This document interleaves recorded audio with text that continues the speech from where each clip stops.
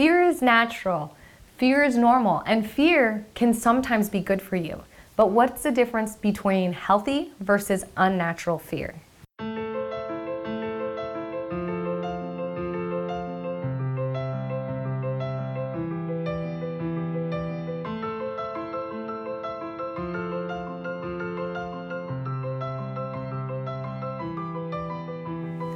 We hear the word fear getting tossed around a lot, especially things like face your fear, get over your fear, be greater than fear. And the thing about fear is it's the same word describing two different states of being or states of experiencing emotion. There is the natural fear, the instinct to survive. It has a purpose, and that purpose is to help keep us safe, keep us alive. If we didn't have the fear of being aware of our surroundings and making sure everything is safe and okay, many of us would probably get in silly accidents because we're not aware and we don't really care about our survival. So this is rooted down to just a biological need to avoid the bear, to be afraid of the dark, to just be completely aware of our surroundings because our instinct is to survive. That's the instinct for pretty much every living being and creature on this planet, is how can I improve my species' ability and will to survive? And natural fear has a place for that. There's another fear, which is our current, more common disposition of fear that's often misplaced. And the reason being is because we've evolved so quickly in our environment that we don't have the same types of things that we need to be afraid of anymore. We don't worry about cougars in the night. We don't really worry about tribes coming and raiding our villages. We don't worry about the storm on the horizon and how that's going to affect our ability to eat and sleep for the night. We don't have a lot of the same concerns. We have different concerns now, but are often not as critical to our actual survival and ability to stay alive, but we still have the same feelings that trigger that fear for survival. And because it's not placed or it's not matched with a legitimate, or I should say, a similar situation, then it causes things to be confusing, and a lot of times that fear that is necessary to exercise and feel gets over dramatized or not placed well, not interpreted well, and it becomes something more than just an experience of fear for survival. It starts to change the way that we feel and that we behave and the way that we think and the way that we worry and experience life, and it starts to really take away value and decrease our sense of well-being and the experience that we have as people living our lives. So let's talk about today the difference between healthy, let's call it healthy, versus unhealthy fear. They all have different qualities that are similar because the physical experience is very similar, but they are different because one adds value and one decreases value to the quality of your life and your being.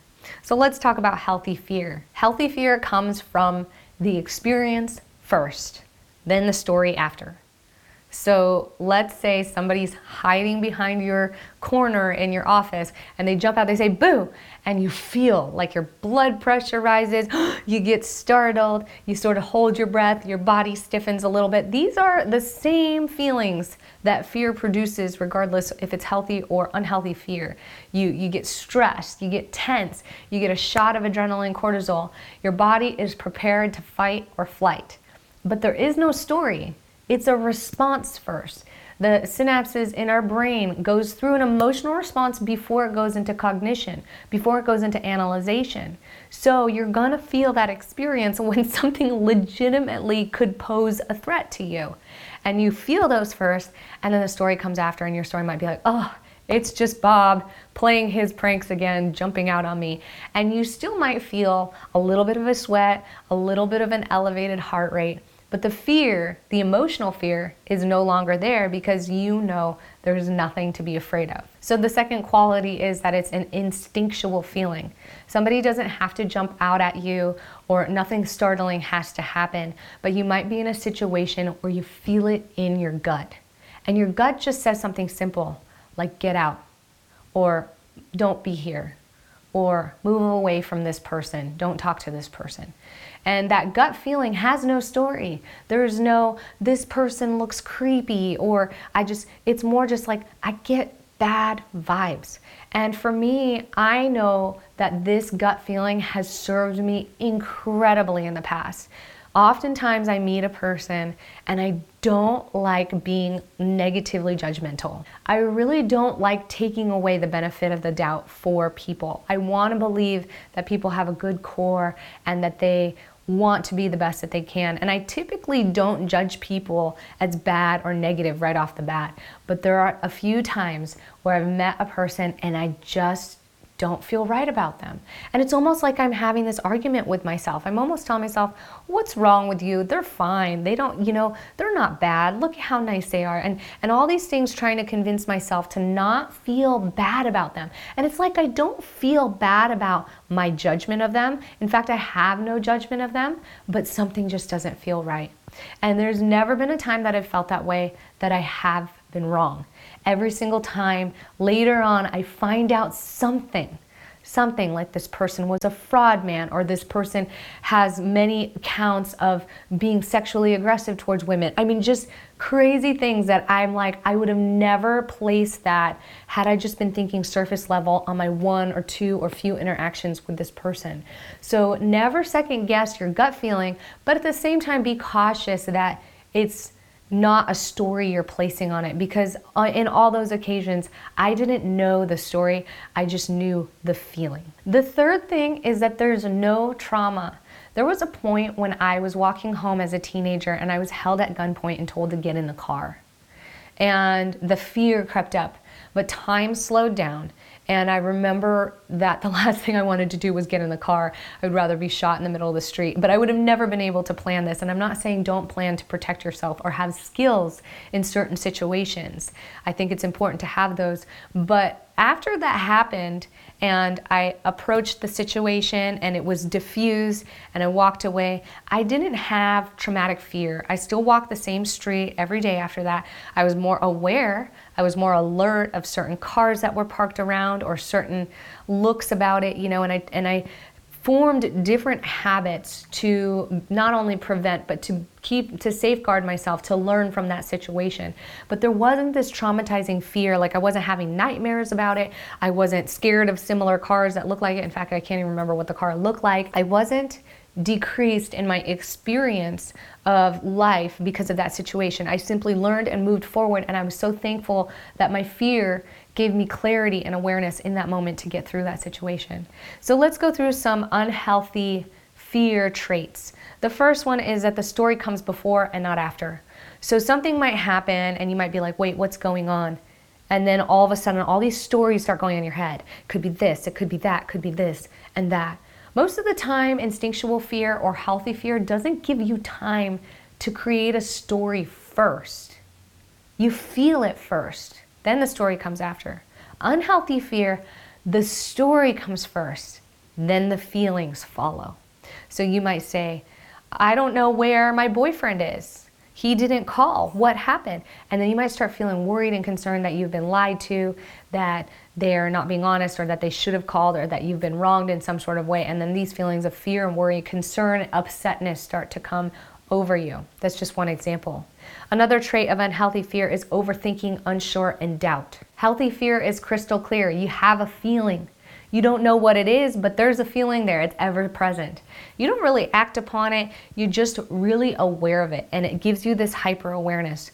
Whereas unhealthy fear, you are tossing back left and right stories, wondering, questioning, overthinking. You're unsure, you're doubting. You're playing this over and over and over again in your head.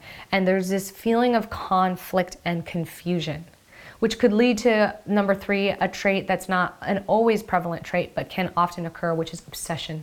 Obsession to find the truth, obsession to know what you're being afraid of, obsession to define it or to give it a story so that you can validate your feelings. Healthy fear needs no validation. It just is. When somebody pops out of the corner and scares you, you're like, oh, okay.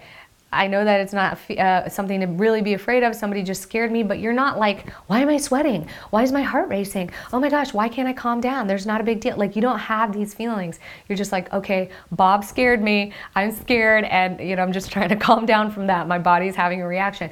It's not like you're sitting here trying to figure out why you're afraid. You just know that it's legitimate, it's valid as it is. Number 4 is that there's a lingering story or trauma. So this can often develop from healthy, fearful situations. Maybe you were assaulted. Maybe you went to war. Maybe you had a bad childhood. And those things were healthy fears in the moment, but now they have a lingering karmatic substance into your way of thinking and perceiving life, that your perception and experience is no longer accurate, it's no longer serving you. And now you're creating a bunch of unhealthy fear that is actually taking away from your ability to have clarity and to really assess the situation the way that it would serve you the best, the way that it is most helpful. So it doesn't make you wrong, or it doesn't make you broken, or it doesn't mean there's something bad about you to have lingering trauma, but it just means there are some associations with fear, triggers, anchors, storylines, beliefs, things that you haven't learned, or things that you've exercised for a really long time in order to survive, that you may need to reassess and address in order to move forward and sort of reset your relationship and experience with fear. So it's important to know the difference between healthy and unhealthy fear. And it's easy to see why it's easy for one to seep into the next. Healthy fears are there to add value to you, to help you survive, give you instinct, give you intuitive notions before something bad might happen, to help you become increasingly aware and clear about potential situations. Whereas unhealthy fear takes away your quality of life. It expends way more energy. You feel it on every level of your body past the point of what is necessary. And the difference between the two makes a huge difference in the way that you think, feel, and operate in life. When we have too much unhealthy fear, we can become stagnant. We can hold ourselves back from being able to actually live the way that we want to live, and we can misperceive life. We can feel a constant worry or dooms that's hovering over us, and then we lose the experience of joy and really getting in touch with the present moment. So one of the best ways to get over your unhealthy fear is to really notice the difference between when you have instinctual and unhealthy. And if you have a lot of unhealthy fear, you may have some instinctual fear going on, but the unhealthy fear can override and mask that, causing us to be numb to our actual instincts that serve us. The best way to get over unhealthy fear, in my experience, is to tackle one little fear at a time. It could be something really, really simple. Like, one of my fears is going and traveling by myself, which I don't know why, because I used to travel by myself all the time. But more recently, I think it's been because I've had 10 years with my husband and a family that I get to travel with. I haven't really traveled alone in a really long time. So reminding myself of what I used to do and acting upon that instinct and going and doing that, because it's not that big of a deal. I can handle that, and every time I do something to handle my small fears, I gain more confidence and I get more in touch with the healthy fear, eradicating the unhealthy fears. So I want to know what fears you may be facing today and what small steps you can take to face your fear and show yourself, to exercise and practice with yourself what a healthy perspective is about life. Let me know in the comments below, and let me know that you like this video by hitting thumbs up, and subscribe if you haven't already for more ways to level up your reality with simplified value-adding action. I love you guys, and I hope you remember to go out there and be good, be great, but most of all, be grateful. I'm so grateful for you. Ciao.